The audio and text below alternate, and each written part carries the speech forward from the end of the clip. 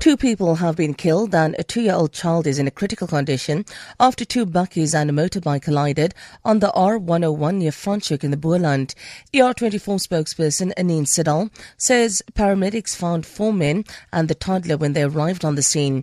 She says the child and one of the men had to be rushed to a Paarl hospital with critical injuries. The cause of the collision is being investigated. ANC presidential hopeful Willem Kize has called on fellow party presidential aspirants to engage in discussions and create a conducive environment for lobbying. He was addressing members of the party as well as religious and business leaders in Mtubatuba on the KwaZulu-Natal North Coast. He says those lobbying for the party presidential position are publicly tearing each other apart. The South African Rugby Union has described as unfounded former player Thando Manana's statement that it would be unthinkable for South Africa to host the 2023 Rugby World Cup under what he called difficult circumstances. Last month, World Rugby announced that South Africa was the preferred candidate to host the global spectacle ahead of France and Ireland. SARU President Mark Alexander says contrary to Manana's views, transformation at grassroots level has started to yield positive results.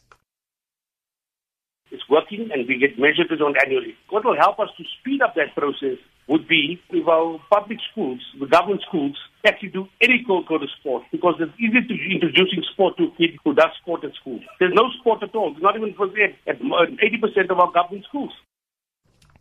U.S. President Donald Trump says North Korea will feature prominently in his discussions during his tour here in the of Japanese Asia. capital. Trump has landed in Japan, his first stop in what will be the longest Asian tour by an American president for a generation. The BBC's Stephen MacDonald reports.